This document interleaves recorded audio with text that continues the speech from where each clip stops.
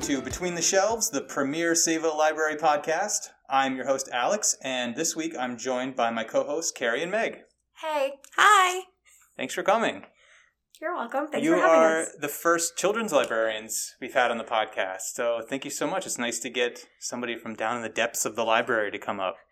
Very far away. Below the ramp. Between the shelves, below the ramp. It's true. It works. Yeah. Well, days can go by before I see another children's librarian, so it's nice to as an excuse to get everyone together. For a small building, it feels really big sometimes. But yeah, this is exciting. I'm happy to be included. Yeah, I'm psyched. It's a very vertical building.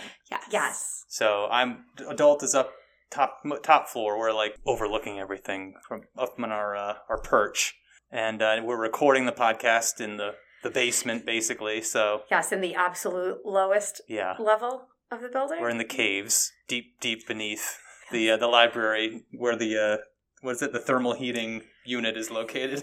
Wow, this is a lot of very specific information.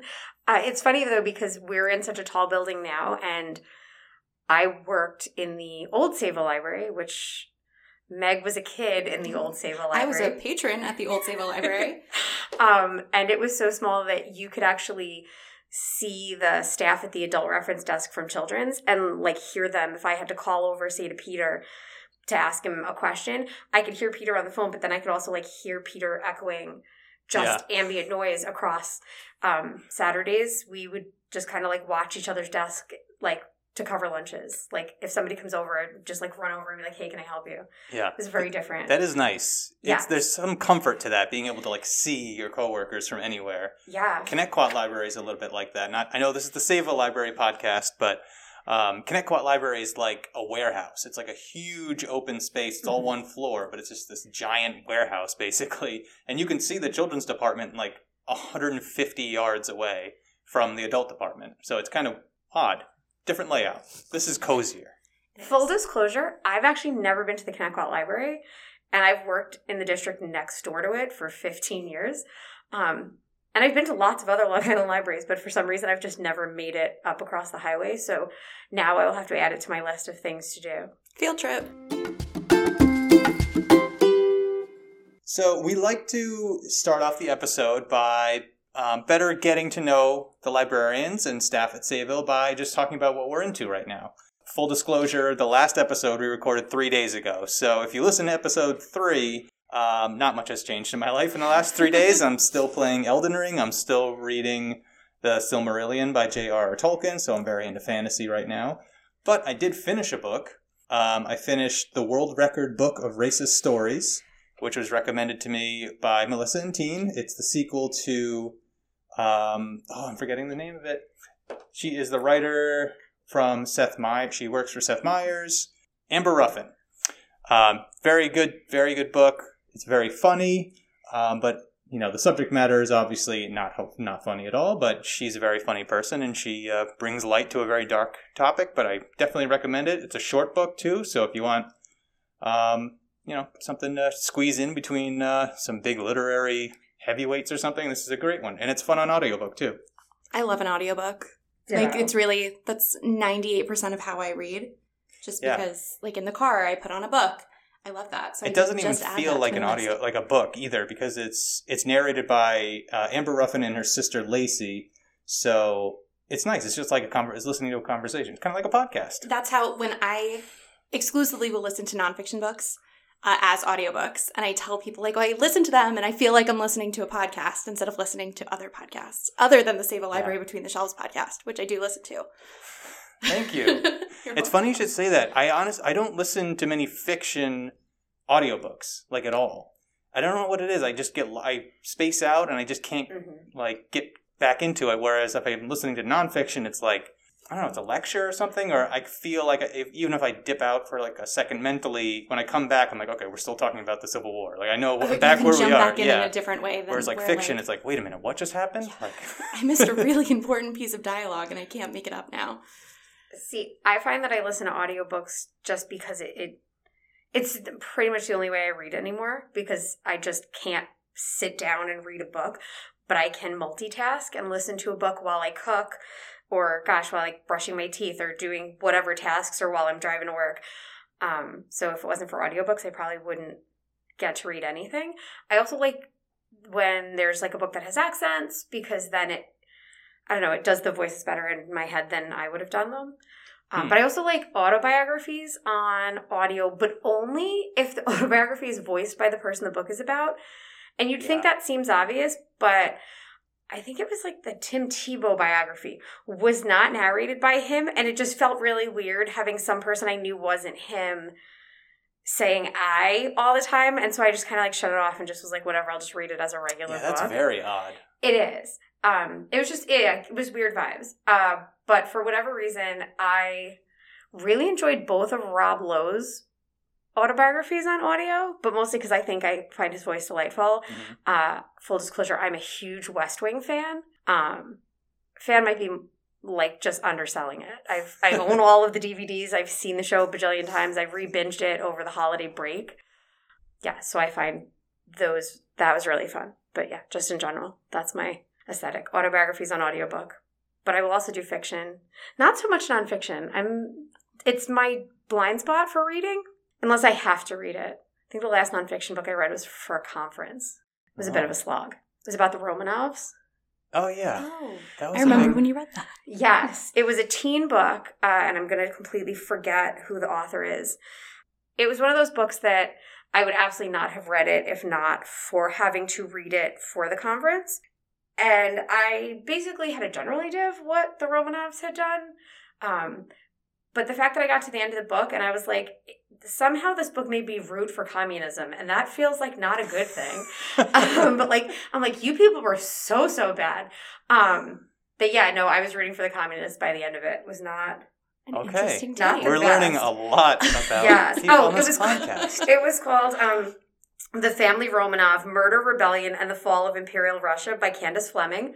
The teen department here at Save the Library absolutely does own it, so you can come check it out for yourself or find it on Libby. Was that a recommendation, though? It was an interesting topic. Like Kerry recommends Karl Marx and the Romanovs. Yes, if you need to know more about the history of the Bolshevik Revolution, Save the Library for all your communist revolutionary needs. Yes. I'm going to put the disclaimer on it that I'm in no way endorsing communism as an ideology. I'm just saying that in the case of the Romanovs plus over communism, I don't know. There's a case to be made for, I don't know, both sides? I don't know. Okay. I'm in the weeds. We're a both sidesism podcast, for sure. I will say, though, you mentioned like autobiographies or memoirs in audiobook form. A couple of them, especially if they're comedians, like are so good. Like Tina Fey's is a huge one. So funny. Yes. Stands out. Bossy Pants. Bossy Pants. And Colin Jost's book is so good too. His. Yeah. And I feel like that one actually got mixed reviews. And I read it because I like him. Well, I listened to it because I like him. But it was so funny. And I was telling people who, even if they don't really care about SNL, even if they don't really know who he is, I feel like just his style of presenting everything in that book was so good. Yeah. Yeah, it was, I thought it was, I kind of went into it thinking like, all right, this is just a cash grab, whatever. Like he's just following like the Tina Fey thing. And But it was really, really funny. Like I really enjoyed it. Yeah. And he reads it very well. Like he's very self-deprecating and it's great. He does have a very punchable face. Yes, he does. Like the title really says it all and he leaned into it. I really enjoyed Anna Kendrick's Scrappy Little Nobody as far as audiobooks, memoirs that they voiced. This was probably right after she hit it big with Pitch Perfect. And she had like a good run of popular movies. But I really thought that one was fun. Just, she's really funny. She's a great follow on Twitter. And she makes me laugh. Like, it was laugh out loud in my car funny. Okay. Another great recommendation. Yeah. In that same vein, just with comedians, Marianne, who will have been on the previous episode. 2 episodes ago. Oh, 2 episodes ago. Sorry. Yeah, we're pumping these out. Wow, this is amazing. I think I'd had a conversation with her about Colin Jost's book.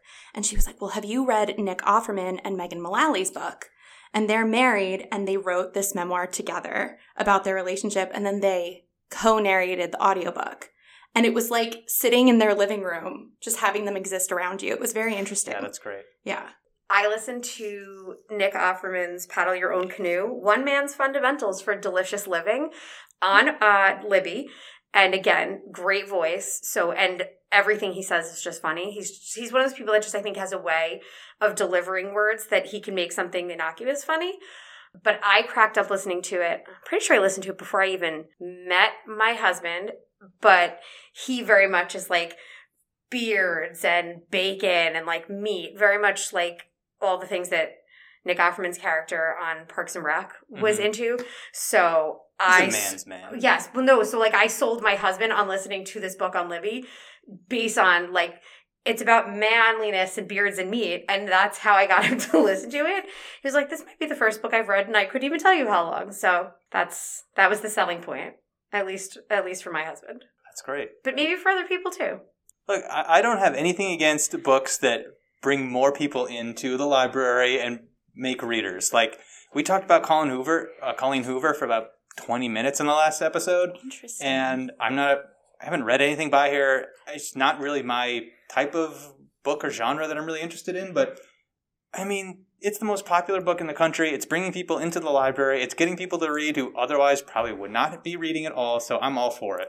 1,000%. And I know that the reason she's blown up so much right now is 100% because of BookTok, which is like the bookish world on TikTok. And it's been so interesting as a library person, but also as a person who spends too much time on TikTok for someone who is too old to be doing that. Like I'm in my late 20s, but I spend too much time on TikTok. But it's just so interesting. And I spent a lot of time during lockdown at the beginning of COVID in 2020 on TikTok, and I found the bookish side just because of my interests. Obviously, working here leans into that. And there have been so many books that I've just seen a crazy resurgence of. And I was like there, I feel like at the beginning of it, like not to be like a BookTok hipster, but like I was there at the start and a passive observer. And series that I saw start to blow up then amongst the people who were there, I'm now seeing patrons coming in and looking for. So Colleen Hoover is huge. But there's been a lot of YA series. And I know before you mentioned, Alex, that you're really into fantasy. And like YA fantasy has exploded. And I think in large part just because in publishing, like it's a really hot genre right now. But series that have been out for years are having a resurgence because people are having discourse around them on BookTok. And so Sarah J. Maas's A Court of Thorns and Roses was a series that we owned the second book. It was a trilogy at the time.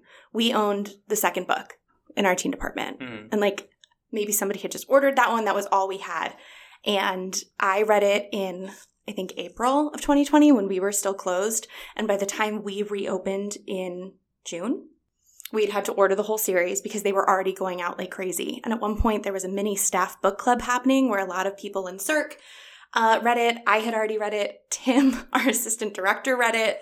And it's very much like a fantasy romance YA book. And so it was very interesting to see people on like our side of the desk talking about it, but also patrons not being able to get their hands on it fast enough. Yeah. And since then, 2 other books have come out in the series. And like from there, all these other series have been popping up and kids will come into the teen room asking for them. It's fascinating. Yeah. The BookTok thing is fascinating, you know, and it's funny to see like the ripple effect. Like it'll blow up on TikTok and then a couple of months down the road, then it like hits the library. Right. It hits the library, or even like that series has been around for a while. And I opened Instagram this morning and a girl I know who lives in California, who's like a girl, she's like 35. It just like hit her and she's like, I love this series. I wonder where you found it. You know, I'm not really surprised to hear that the fantasy novels are kind of blowing up because I feel like fantasy's always been the books that will hook readers into becoming readers. Like, does that make sense? Yeah. So, like, me growing books. up, they're gateway, yeah. Like, I read The Hobbit. That was probably the first book I ever, like, finished and enjoyed and sought out myself, I mean. And that hooked me on reading. And then I went off from there. Read, like, the Dragonlance series and Lord of the Rings and all that kind of stuff. And I don't know if it's... I think it's just because it's so, for lack of a better term, like, fantastical that it's you don't feel like you're reading. You're like kind of going into your own universe, and it's not like, I don't know, it's dry or anything. Exactly. I feel like it's something that when I'm not here, I also work in schools, and I was a teacher for several years, and now I'm a school librarian. But something that you're always teaching kids when you're teaching them to read is visualization. And I feel like so much of what they read, they're not really visualizing it, because a lot of text that they're reading when they're learning to read can maybe be something that they're not super interested in, or it's boring, or it's almost too realistic that it's just, okay, I can imagine this because this character in the book is eating breakfast and I also ate breakfast today. But like, it's not capturing them in the way that something fantastical with the dragons or the witches, or it's a real adventure that they could immerse themselves in, would do. I think it's also because the really good fantasy authors put so much effort into imagery. Like, you can tell from the size of a book that fantasy authors don't care about page count. Like, they will spend pages describing worlds. Like, you're talking about The Hobbit, like the descriptors of Middle-earth. Like, I feel like Peter Jackson was able to recreate Middle-earth when he did The Lord of the Rings because Tolkien had given him all of this rich source material to work with. And that's the sign of a great author, that you can picture it. But then I think that's why those movies are so beloved, is because then people's image in their head, there's nothing worse than when you love a book and then what happens on screen is not the world that you've imagined. And so I think that because so much of what was in the books was translated onto screen, it was a really like an accurate representation of what it looked like. And so I think that fantasy lends itself to imagination more. And I think that that's really great because it really does suck the kids in. Also because the aspect of like trilogies or series, it's the reason that people got sucked into Star Wars, or even like Star Trek or any of those sort of like sci-fi fantasy things, is because it leaves you with like a bit of a cliffhanger and like there's more to come and it kind of pulls you in. Yeah. I think that's why in children's especially, it's so much easier to sell a series to kids or to their parents who come looking for a book. Because a lot of our time is spent selling it to the parents who then have to sell it to their kids. But when we're like, it's great. And if you like this book, there's like 5 more you can read. And we hope that will keep them coming in. And then eventually we can get them onto something else. But yeah, I definitely think that fantasy has a way of doing it. And YA fantasy, I mean, Meg has her own teen feelings about Twilight. Oh, no. No, full disclosure, I was a brand new librarian in the old Sable Library when Meg was a teen reading Twilight as it was coming out. So, like, my experience with Twilight as a series and Meg's experience are different because I read it as a grown-up and Meg read it as a teen it was written for. And over the years of us then becoming colleagues, we've had many, many discussions on Twilight and then on other fantasy fiction things. But it's just funny to, like, that seems to be the start of it for whatever your feelings are about the Twilight series. That kind of kicked off, I feel like, I don't know, we're past something having a moment. It's really having a time, I would say. YA fantasy fiction's having itself a time. But I think Twilight really was kind of the start of it. And then Hunger Games. And then once they started making the movies, it really brought it out. Yeah. I would also say before that, Harry Potter. And I know that that's such an interesting series to talk about right now because there's a lot going on with how beloved the story is and how people have feelings about the author. But Harry Potter was one of those series that so many different people from very many different walks of life were able to make a connection to. And like Harry Potter did it, and a few years later, Twilight did it in a very different way.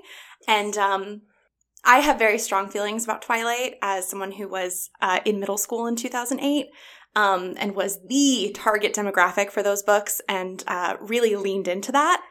I loved them, and they were very special to me, even though now it's deeply embarrassing. But something that those books did, like, I was the target demographic. And in braving the internet in 2008 to see the discourse about Twilight, it was very interesting to see that in a lot of ways that was the first time that like a lot of older women were getting into fandom. And it's like funny to laugh at now, but like the Twi moms really, like, if things are having a moment, the Twi moms had a time, but like in a way that I don't feel that women of that age had been able to before. So it's like fantasy also has a very strong fan following. I feel like in a way that I've seen that's very different from other genres or just books in general. Yeah, do you think that's more the fact that it is a series, and then that kind of, you like Carrie was saying, like, you get hooked in one, you go to the next one, and before you know it, you've read 3, and you're, like, immersed in this world, and then just that alone kind of creates a community around it. Do you think that, Lord of the Rings probably did it even, when they were one of the earliest series I can think of that might have done that, and then off of that spawns Dungeons & Dragons and everything else, basically. So do you think it's, like, the series that does that, or do you think that it's just like the sheer popularity of it just snowballs? I think the fact that the series just has like canon content that keeps going is definitely something that fuels the flames. But like, I don't know what really, if I'm going with the fire analogy, like what ignites it. Yeah. Like, is it just the concepts and the fact that it's so different from real life that it's just something that more people feel drawn to? It's funny because using Twilight as our very specific example here, I think that the romance aspect of it did have a lot to do with Twilight, absolutely. For that specifically about like what hooked like that older age group. And I don't know if it was... Which thinking back on it now is a little bit frightening, but... Yes, obviously. But I don't know if it was that maybe it was moms who had teens that were reading it who kind of decided to read it because their teens were reading it and then got into it. But it absolutely was sort of like one of those word of mouth, pass it on to your friends kinds of books. Like when we would have moms here that were talking about it, it was kind of like I told my friend they should read it. I mean, it's the same thing now with Colleen Hoover. Like when something gets word of mouth buzz, it spreads. It's the unfortunate nature of the 50 Shades of Grey trilogy. Which was based on Twilight, which is also crazy. Yes. I apologize. I haven't read Twilight, so I can't. Okay, I was going to say, don't apologize for not having read 50 Shades. That's fine. But like, because we're not judging. Yeah, but just with the fanaticism of it all, like that was another series, the 50 Shades trilogy, that had a moment and exploded, and that type of book doesn't normally hit like people happily reading this book out in public, and that started as Twilight fan fiction. I think it should be noted that these books are not the densest literature out there. It can be read by a 15-year-old and a 90-year-old, very easily. It's not, difficult. It's not a difficult read. And I think that has a lot to do. Yes. Harry Potter's the same way. Yep. It's a very readable book. You're not going to be challenged in any way reading it. Well, and full disclosure, I didn't read the Harry Potter books until right after. It was my New Year's resolution going into 2017. So I had been a librarian for a significant amount of time. In my possibly undefensible defense, when the first Harry Potter book came out, I was a senior, I think, in high school, junior, senior. I was a page at the Middle Country Library. Shout out Middle Country. And I was shelving the first book. And I was like, why do we own like 7 or 8 copies of this book? Because back then I just didn't understand that like that's how holds work. And so I was very much aware of Harry Potter as a concept, but I was writing college essays, and then I went to college and I wasn't reading for pleasure. That's sort of where my pleasure reading had stopped by that point. And then my sophomore year of college, like that Thanksgiving break, the first movie was coming out, and my parents wanted to go see it as like a family activity while I was home. And so I saw the movie, and then because they seemed to, for a while, be coming out on Thanksgiving breaks, it kind of became a thing I did with my family where I was seeing the movies and then I never got around to the books. My parents read the books. But so yeah, going into 2017, I was like, I'm finally going to read Harry Potter. And I knew I wasn't going to sit down and read it, so I actually ended up doing all of them on Libby. I will get out here right now and say that Jim Dale is maybe the best audiobook narrator ever. That man could read me the weather or a newspaper, and I would listen to it. So his voice is a delight. And so he hooked me on that series, like, and pulled me in. Even though I had seen the movies, it was different. And the books had so much more detail and stuff that had been cut out. So my love for Harry Potter, like, really came years after I had been giving those books to people. So it's never too late if you're the person who hasn't read, like, the hot, cool thing or whatever. You can get into it now. It's fine. Yeah. And you can listen to it on audio because they're great. I will say, Morgan, actually, in the last episode, she mentioned that she's also listening to Harry Potter in Libby, in the audiobook version. And she mentioned how good the narrator was. And sometimes that's what can hook you, if it just works. I've tried to read books and they didn't work, and then the audiobook version will work, or vice versa. No, you can get a bad a narrator Yes. too, and just it 100%. will Yes, ruin you a can. book. But a good narrator will make a giant difference. Yeah. It could be the worst book ever. And there are, like what Kerry said about Jim Dale being able to read, did you say the weather report? I said the weather or the news. Or the news. I have, because like I said before, I listen to a lot of audio, and there's a narrator, Julia Whalen, who reads a lot of very different books. Most recently, I think she's probably pretty well known for reading narrating all of Emily Henry's latest books. Mm-hmm. So like Beach Read, People We Meet on Vacation, Book Lovers. But I've been listening to her for years, and there's just something about her voice. And Jim Dale is excellent at doing all the characters. And in Harry Potter, there's a lot of characters. And she generally reads just more contemporary fiction. But just her voices are so amazing. And I would listen to this woman read her grocery list. Like, she's so great. Yeah, it becomes an audio play. Right. And it's so fun. And she was an actress. And so it's interesting. Like, I follow her on Instagram to, like, see her talk about that. And it's so fun. And it makes the reading experience more enjoyable. So, like, I'll listen to something by her. And if I know that she works with an author, I'll be more likely to read them, even if I'm just, like, physically reading a paperback, because I now trust this woman's judgment. So, in keeping in fashion with this podcast, we have gone on quite a long rant on audiobooks.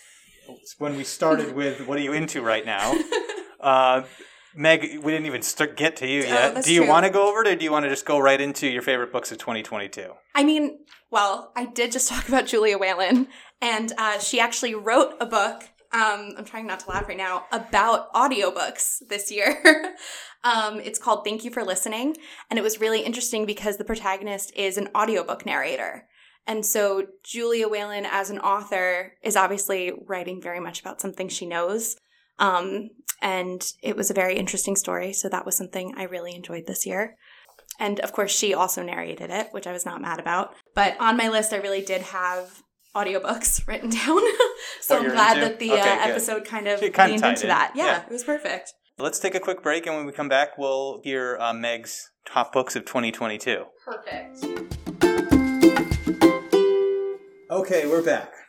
I know we went on quite the tangent there, talking about every audiobook we can pretty much cover under the sun, but what are some other books that you were into this year?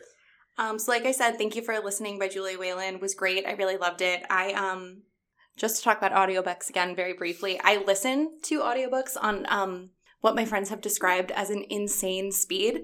So my baseline is usually 2.3 times fast. What? That's unhinged. For those of you who don't understand how audiobook speed works, that's unhinged. It is. I will say, to make it sound crazier, that I do occasionally listen up to 3 times speed, which does sound crazy. But if I'm already listening that fast, I feel like in a weird way it makes me focus on it more. So I can do other things, but I have to work harder to listen. I should note that I'm getting very crazy looks right now as I'm saying this out loud. And they are well-deserved. I understand that. Espresso while you listen to audiobooks? No, maybe I should see how much faster I could listen. I listen to a lot of audiobooks and a lot of podcasts, and I have only done that once, and it was at 1.5 speed, and it's because the narrator of the audiobook was 100,000 years old and was speaking at this cadence about a very morbid topic, and I needed to get through it. I would have lost my mind. But yeah, so I listen very fast, and so because of that, I tend to read a lot. So I read over 100 books last year, but I'm scrolling through the ones I gave 5 stars, and I actually reread a couple of books this year. So I reread Tuck Everlasting by Natalie Babbitt, which I had read when I was a kid, and at the school I worked at, the kids were reading it in class, and I was like, oh my gosh, I loved that. And I went home and I listened to it really fast on audiobook in a couple of hours, and it was lovely to revisit a story that I enjoyed. So that's kind of also something I'm hoping to do this year, is do a little bit more rereading to see if I still have the same thoughts now that I had on something when I read it originally, whether it be when I was a child or something I read when I was in college. Sorry. I did mention Emily Henry before. Her book, Book Lovers, that came out this past spring was amazing. At this point, she's kind of on a roll. She wrote several YA books, I'm going to say around 2015, 2016, 2017, that I read having worked here. I was covering in teen, and I read them then, and I thought they were awesome. But in the last few years, she's had contemporary romance releases, for general fiction written for adults that have come out. And they've just been, hit, like she does not miss. And they've been very, very popular. Yes. They've been flying off the shelves in adult. And if you're looking for them, she has very distinct book covers. The cartoon covers. Cartoon covers, vibrant colors. They're beautiful. And after she had a couple of hits, I think it might have been after her second book. So it was Book Lovers, then what was the second one? Well, Book Lovers is the most recent one. The first one that like really kind of hit and started this new trend is Beach Read. And then People We Meet on Vacation. Beach Read has the yellow cover. People We Meet on Vacation is orange. I love the People We Meet on Vacation. I really like that one. I read them both, but that one was my It's so good. She has a new one, Happy Place, coming out in spring 2023. I'm very excited. My wife's read them all. I haven't read any. My wife's read them all, so I'm sure she already has it wish listed. It's so good. So I loved that. And Book Lovers, I mean, especially this is a library podcast, and it's 2 book editors. And it's incredibly tropey. Like, she has even described it herself, like, it is all of the Hallmark movie tropes, like, put together intentionally in one book, which when you think of that, like, it sounds like it's going to be just sugary sweet and maybe a little bit painful to read. Like, you know what you're getting into, and it's just fantastic. Like, it's emotional, and it has depth, and all of it seems very surface level. It's great. She's fantastic. Can I talk about that for 1 second? Please. Is this, romance is not my genre. Is this like a new genre, like a subgenre that's starting, like this like Hallmark cartoon fiction? Cover. Yeah, especially that. Yeah. Because you can literally identify these books by their cover now. Because after Emily Henry, I started seeing a bunch. They're everywhere. The Hating Game by Sally Thorne. Yeah, there are all these cartoon covers, vibrant colors. But I mean, when people think romance, or at least when I think romance, you think like Fabio shirtless, whatever. Like paperback Harlequin. Yeah, like mass market paperback. But this is like a new thing that's going on. This is, I don't want to say, more literary, but it's more accepted. It's not like these swashbuckling, swooning romance books. They're like contemporary. They're kind of like Hallmark movies, but in a book form. Sort of. I don't know. Yeah, I'll agree with that. I mean, I think some more than others. I read a lot, and that is my genre, other than like reading children's books for my job. And, the occasional fantasy like Twilight. But that definitely does seem to be a trend. I would say maybe not so Hallmarky, because a lot of them are surprisingly like emotional and not like I don't think emotional is the right word. And I really hate saying that they have depth too, because in its own way, every story does.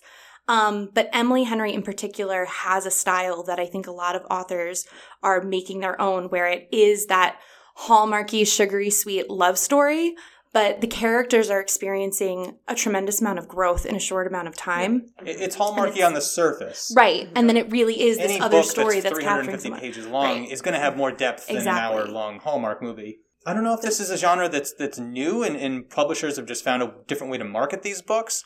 I mean, if it's new or if publishers have just found a different way to market them. That's my question. It has to be a combination. But I think it very much is what I'm hoping will be the new trend in romance, because I think it really does have a certain connotation, because so many people just think of it as the Fabio cover. And instead it's like this wonderful story of growth and personal achievement and all this stuff. And also they fall in love and it's nice. And because it's romance, like there's a guaranteed happily ever after, which is lovely. It's funny how this genre is blowing up at the same time like these Colleen Hoover books are blowing up, which is like very dark family drama, but the thing is, I think in some way they're also intertwined, because people who love Beach Read also, in my experience, I've seen a lot of people love Colleen Hoover. And I personally haven't read any of her books, but I've read other, Emily Henry, for example, loves Colleen Hoover. And I know that the two authors are friends and they read each other's works and they give blurbs for each other's books. So it's that whole community. It's like the next generation of romance novels. I'd say also Taylor Jenkins Reid. Yes. Is in that same. Again, who is narrated by Julia Whalen. Folks, search out Julia Whalen in the catalog and you should be able to find anything she all of Meg's favorite books. Yes. I think it's also just people, it might just be like what's going on in the world, what's going on in society. People want maybe something that doesn't feel as heavy, serious. I think it's the reason why people love Hallmark movies. I spent a lot of time in the last month and a half watching Hallmark Christmas movies because, Meg said, everything is guaranteed a happy ending and it wraps up in 2 hours and you're like, this is great. But so I think people are looking for something that's a bit lighter, but with, like you said, with more depth, not your typical bodice ripping. like what I would describe as like grocery store paperback novels. And I'm all for that. I will admit that I was totally in college. I would like buy those books from the grocery store. Like we would take like a trip to the grocery store once a week out of my dorm. And I would totally like buy myself like one or two because you could buy them for, I don't know, like $3. So even a broke college student who didn't have a public library card to the town I went to school in was reading. So like I read those pretty much exclusively for like 4 years in college. But yeah, like these are, I don't know, there's something more to them. There is a sweetness, but they're also like witty and they're pithy and they're funny and the dialogue is fantastic. The banter. Yes, it's like witty banter. I think sometimes it's like the conversations you wish you could have. Like I wish I could say something that smart. I wish I could be that snappy with a comeback. It is so smart, which I don't think people would expect when they read it, where I'm like, wow. Like, yes. I wish I was intelligent enough to have a conversation like that and still have it be funny. Maybe like a Nora Ephron would be a better parallel than Hallmark. Yes. But people go into it expecting Hallmark, so it's important to kind of keep that in there. But yes, definitely more of a Nora Ephron. Yes, more like if you could think of like what all the best rom-com writers. Right. Rom-coms are having a moment, but rom-com books. Yeah. I'm just imagining my wife listening to this and just screaming at me like, I need to be on this podcast. Be like, these were my people. You found my people. Yeah, seriously. We could have a whole spin-off podcast just about this. Well, sorry, Alex. I believe that, is it Christina, I think, in the adult department is the person who runs the Meet Cute Romance book discussion. So if modern romance is your thing, take a look in our newsletter and see when she's running that. We'll do a whole episode on modern romance, and I'll just be here at the boards. I'll just be here. You'll just man the microphone. We can give you a required reading list.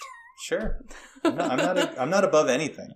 All right. Any other books that you? I'm sure you got a list. You're scrolling. I do. Flicking. I was scrolling a lot. I mean, I feel like I've talked about romance extensively. I do also read fantasy that is not Twilight, and I feel like I need to make that very clear. I also read children's books. So my next recommendation is going to be The Last Cuentista by Donna Barba Higuera, and I believe it was a Newbery winner. Yes. And it came recommended to me from another school library friend, and I listened to it on audio while I was setting up my own library this year, and it was lovely. It was more science fiction than fantasy, but it was great. Is this YA or? It's children's, actually, and it's a girl, and I think she's like 12 or 13, so it's kind of like on the cusp of YA, but life as we know it on Earth is ending, and there's a plan for certain important people, scientists, anyone who would be helpful to society on their next planet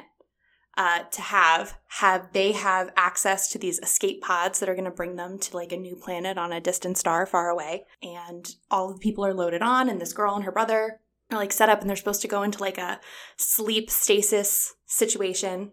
And just as their pod, which is the last one, is about to leave, people who realize they're going to be left behind on Earth are riding and break in, and there's a problem. And the main character's stasis pod is not set up correctly, so she's conscious for her whole long journey to this new world. And a lot of people don't remember, and time has passed, and when she ends up where she's going, there's a new society taking hold, and she needs to find her place in it. It was really interesting. The world building, like we talked about with fantasy, was really well done, and it was cool. It was an interesting perspective on how we live, and it was through the eyes of a Hispanic child, which was like an also really different perspective. It was great. Wow. That's surprisingly great world building and depth for a children's book. And it wasn't very long. I have to double check the page count because it really, it was very in-depth. It's 320 pages, which is a lot, but it's really not for what you really got out of this book. So, I mean, it did win the Newbery Medal this past year in 2022, and it deserved it. So, it was an excellent book. Check it out. Yeah. All right, we're going to take another quick break, and when we come back, we have a game prepared. Okay, we're back, and we're going to end this episode with a game. And this episode's game is Would You Rather? Yay! Yay! Who wants to go first? I don't mind going first. Sure, go for it. Okay. Would you rather read your favorite book again as if it was the first time, or discover that your favorite author has just written a new book? I'm going to say read my favorite book as if it was the first time, mostly because I don't necessarily know that. Wait, am I me now reading? Like is it? Am I my age now? You can interpret it any way you want. Okay. Does that change your answer? Like if you No, go back you know what in it time is? to read it when you... I'm just thinking that my favorite book from childhood is Where the Red Fern Grows by Wilson Rawls. It was a book that my 4th grade teacher read to every class he ever taught. He would start on the first day of school and he would read to us for 20 minutes after recess because he understood the concept that kids really needed to like calm down from recess, and it made no sense to try and teach them when they were still all amped. So he would read. And so he would always start with this book, and I was like sucked in from the first time. And so I don't know, it was the first time I realized that like you could like, books could make you feel stuff, but it's definitely not my style of book. It's more like boy and dogs and like the Ozarks in, I think the time frame is like the 20s, but that's absolutely not my style of book now. And I feel like he was an older author and that might have been his style. And so I don't necessarily think I'd like a book that he would write now, like a new book. But I remember how I felt the first time that I read Red Fern, and like the feeling I get in my chest thinking about it now, like I would love to be able to feel that all the time. Like that sort of like being lit from within about a book. So I think I would definitely love to be able to feel that, what I like reading my favorite first book all over. Oh. Well, I think hearing Kerry's response made me change my mind, because my gut reaction was to say that I would rather find out that my favorite author has a new book coming, because I read a lot of books, so I would love to be able to have a book to look forward to. And I already mentioned that one of my favorite authors does have a new book coming out, Emily Henry. But when you were describing how Where the Red Fern Grows was something you wouldn't have picked up on your own, and you probably wouldn't have enjoyed if you didn't read it that way, it reminded me in high school, my English teacher had us read Slaughterhouse-Five by Kurt Vonnegut, which I like history. I'll read some historical fiction. World War II is interesting, but like that book is weird. Like I would even say it's trippy. And sure. I would not have gotten it in the same way if she didn't wholeheartedly love it. And she sold me on it, and I was all in, and it still is one of my favorite books. And some other books that I've read recently that I would consider among my favorites. Like it is a very special feeling you get when you realize like, oh, I'm going to love this for a long time.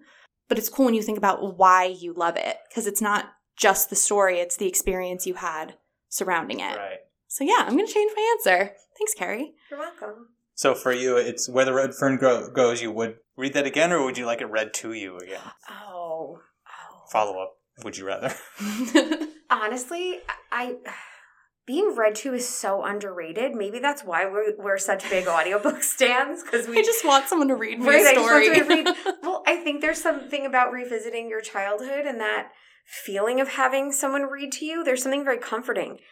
For somebody who spends the majority of her work time like reading to kids, like in story time, it's me being able to like see through their eyes, like what I'm interpreting off the page, and being able to make them love it. Like I have the power. Maybe that's why I do this job, because I once had somebody make me feel that, like make me love a book, and I wasn't even the one doing the reading. Like they read it to me in a way that made me love it. So if I could like go back, like if we're going to do like out of time and space, like if I could have that teacher read to me again, I would totally do that. Yeah, we're having a Slaughterhouse-Five I was going to say, Kurt Vonnegut would love this. You'd have a lot to say. It's conversational inception. Oh my gosh. So this is like a hard-hitting interview podcast. I'm like I'm killing it emotional. Right now. Who thought that the children's librarians wouldn't be just like all bubbles and fun and sunshine? Like we'd come in with like the real deep stuff. Oh my gosh, it's like a cartoon cover romance novel. Okay, wow. Those are great answers. Great full circle moment Do for you us. get to answer this question? Yes, I'm know, curious. I think so. I think just because you both said reading I'll go the other way. Just to be different. My favorite author he's very old right now, and he's approaching the end. I'll say he's a private person, so we don't know much about his personal life. And there's a lot of speculation. Will he get another book out before he passes? And he just recently, his name's Thomas Pynchon, by the way. Okay, I was about to ask who the author He was. just donated all of his manuscripts and everything to a library in California. Oh my gosh. So people are like thinking like, is this it? Is he going to ever publish again? And so I would very much like to get his last one, especially for many reasons. One reason being he alternates his books between like a big tome, like a massive book of that's a historical fiction, and then he'll alternate that between that and like a mystery sort of, a noirish book. And then so this next one is going to be one of those big historical tomes, which are my favorite of his. So I would love to get one more because his books are like books you can comb over for years. Like I've reread all of his books, and every time I read it, I get something else out of it. And so that would be my answer. I like that answer though. I like all of the answers. Yeah. I don't really think we're supposed to be judging each other's responses. Yeah, but there's no right or wrong. I am. That was lovely. All right, who wants to go next? Go ahead, Meg. Okay, I have 2. 2 would you rathers? Yes, okay. I do. Maybe we'll just go with the second one. Would you rather get a paper cut every time you turn a page, or bite your tongue every time you eat? Because both are like just mildly annoying enough that like you have to feel some type of way about one of them. Like, Eating is one of my favorite things in the world. I love food, so that would be tough. And now we have audiobooks in Libby. That was a bad question for this particular podcast. That's why you have 2. Okay, that's true. Should I just switch? So I'm going to go with the paper cut because I can get by with audiobooks if I have to, even though I love to have a book, like a physical book in my hand. But you can live just for the sake of being able to eat. You can just listen. Well, Kerry, what's your answer? Yeah. I really don't like bleeding. Okay. So I'm going to say like I'd rather bite my tongue because like yes, it's a mild annoyance. But what if your mouth starts bleeding? Okay, well like that's a significant bite. Like if I'm biting my tongue to the point of bleeding every time I eat, like we've got to have a talk about some stuff. Like really. But I just mostly because I get paper cuts at work all the time. Like not just from page turning books, like just picking stuff up, picking up paper, putting new paper in the Fighting printer. the printer. Yes. Yeah. And I hate paper cuts. And I've had times where like I've got like multiple fingers with Band-Aids on them. And it's just, I don't like it. So I think I'd rather bite my tongue. Okay. Do you want to go with your other one? That was a quick turnaround. Yeah, that was a quick turnaround. So my other one was, would you rather be chronically underdressed or chronically overdressed? Like you're never quite prepared for the situation you're walking into. And it's always obvious. I think most people's answer would be they'd rather be overdressed because you can, it's always easier to lose a layer than to put one on. However, I hate being warm. I would rather be cold, always. Okay. I don't know why. I can handle the cold better, and I feel like I generally run at a hotter temperature than most people, so I can tolerate the cold better. Like up an adult, we've had like our temperature's been fluctuating crazy the last couple of weeks. And people have had like their space heaters on, like cranking, and I'm like, this is perfect. What's wrong? Like I loved it when it was cold. Yeah. So I think I'm going to go underdressed because I'm generally underdressed as it is anyways. I think I interpreted the question very differently. Like in terms of formality? Yeah. Oh. Which is cool because but it's really up for how you interpret it. There's no right or wrong answer to this question and I totally get what you're saying because if that's how we're doing it, I'd rather be overdressed because you can peel a layer, but like underdressed, like there's only so much you can do if you don't have the clothing with you. I was thinking more in terms of like I show up someplace and I am clearly like overdressed for this situation versus like I walk into a situation where I should be looking nice and I look like a schlub. So in that case, I would also rather be overdressed, but not like formal gown at work. Right, I'd rather be too formal than not be appropriately dressed for where I am. Because, I don't know, like there are people who are suit people and will wear suits everywhere. I feel like there's always going to be that one kid who really likes to wear a bow tie to school. Yeah, hello. Really? I wore a bow tie here to the library my first year at working. For those of you who may not see Alex in person, Alex is a bow tie stan. I feel like I interpreted this question incorrectly, and I but totally no changed right my or wrong. answer. No, absolutely not a right or wrong answer. I'm actually glad that you went that way because I think I was thinking about you and your bow ties in terms of like overdressed versus underdressed, and I feel like you're always like you dress to the top end But of not the in a way that you're overdressed. No, but like the bow ties were fine. You're always a person who I feel like leans toward like the more formal dress. But Sure. so I'm glad that you interpreted the question in a totally different way, because I feel like otherwise for you the answer would have been like more obvious. I wish I interpreted it the other way now, because my answer totally changes. I would much rather be overdressed. I love dressing up. Like, like if we could go back in time or borrow from like a previous generation's like style, like I wish there was a lot wrong with the 1950s. I don't want to say we're going back to the 1950s, but I love that style. Like everyone should be wearing suits everywhere. Like everywhere. If you step out of your house, you should be in a suit. I love that. That is a hot take. Okay, That's I'm just. the I mean, take. that is. You shouldn't. It's just you really said that It with was your whole just chest, better. and I love like, that. I watched the show Fargo. The season 4 was set in like the 60s or the 50s or something, and like it's like a gangster show. Like everyone's like the scum of the earth, but everyone's dressed in like 3-piece suits wherever they go, and I'm like, this was a better time. Al Capone was objectively one of the best dressed awful people in human history. So. I mean, it's too bad that like society is just like inverted. Like style has gone plummeted, and everything else we're sort living of the has early gotten 2000s better. again. Great people who look like time. garbage.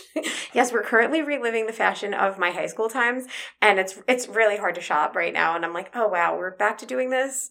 I didn't like this the first time it was here, and now I understand what my mom was saying when bell-bottom jeans became popular when I was a teenager, and she was like, but why? Okay, so is it my turn for a question? This one might get real deep. Would you rather die in 20 years with no regrets or live to 100 with a lot of regrets? Oh. Okay. Objectively more serious than regrets going overdressed. forward from this point, because I think it's just I generally have many regrets. I already have regrets. I think generally you can interpret it however you Okay. want. It's not for me to decide, but I interpreted it as like, just you're going to be 100 years old, but there's going to be a totality of regret in your life versus you've got 20 years left in your life. But when your end comes, you will have gone out like without regretting anything, doing all the things you wish you had done, not kicking yourself like first, but it's up to you. Was it live 100 more years or live 200? No, To be either 100. would you rather die 130. No, would you rather die in 20 years with no regrets or live to 100 with a lot of regrets? I don't like your question. This one's tough. I'm sorry about that. I feel I have a 2-year-old. I want to see my 2-year-old grow up and have. Right, like 20 years isn't a lot of time. Yeah, life is regrets. I would choose living to 100. You're gonna have regrets anyways. Okay. That's my choice. I mean, I agree with that. Like, you are going to have regrets anyway, and 100 years obviously gives you a significant amount of, like, extra time than 20. But I don't know. Like, 100 years is also a really long time to be just accruing regrets. Like, but it's not guaranteed that you only have regrets, right? Like, it'll be... I mean, again, I think this is just up to interpretation, and this isn't real, and also it's a game. Every day is worse off than the day before. Because, like... It's like regret Groundhog Day. Right. It's like, okay, can I handle 60 more years of just regret? Or if it's not that, I don't know. Did I even do my math right? No, I didn't. You have 70. Well, I like 70. Wow. Anyway, maybe I should take 20 because I can't even do math. I don't know. But like 20 awesome years? I'm thinking way too hard about this. I'm going to go with 100. Okay. I'm not really confident with it, but that is my final answer. Okay. What about you? I think I'd rather live to 100, probably because, like you said, life is regret. Like, there's always going to be stuff, like, the life isn't perfect. And there's nothing that says that there won't also be awesome things that you do in that time getting to 100 that aren't also great. Again, because it's our game and we can do whatever we want with it. I don't know. It's like sometimes getting into trouble or making mistakes is how we learn. And there's something to be learned from that. And there's some fun sometimes in the mistakes. So I'd rather, I don't know, hit 100 and be able to look back like, yeah, that was a bad idea. But be able to look back and laugh on it. And if you make mistakes, you can pass on your wisdom. People can learn from your mistakes. Right. And you will legitimately be a wise old sage that people will look to you and like, yes. So I'm going to say, like, let's just regret tons of things and live to 100. Yeah, I like that. What a nice note to end the episode So on. beautiful. Well, it's right after New Year's. I'm not sure when you guys will be listening to this, but this is the month of New Year's resolutions. I think we're almost to the week where everybody usually drops their resolutions. Like the majority of people who made them are ditching them. But so I'm like, whatever it is you choose to do. New year, new regrets. Longevity is what is important. All right. Thank you again, both of you, for joining me. I hope it wasn't too painful, and I hope you can both come back on a future episode. Yeah, Maybe we can talk more audiobooks. Yeah. Oh, and there is. Thanks for having us. Kicking us out. Thanks, Alex. All right. Bye. Bye. Bye.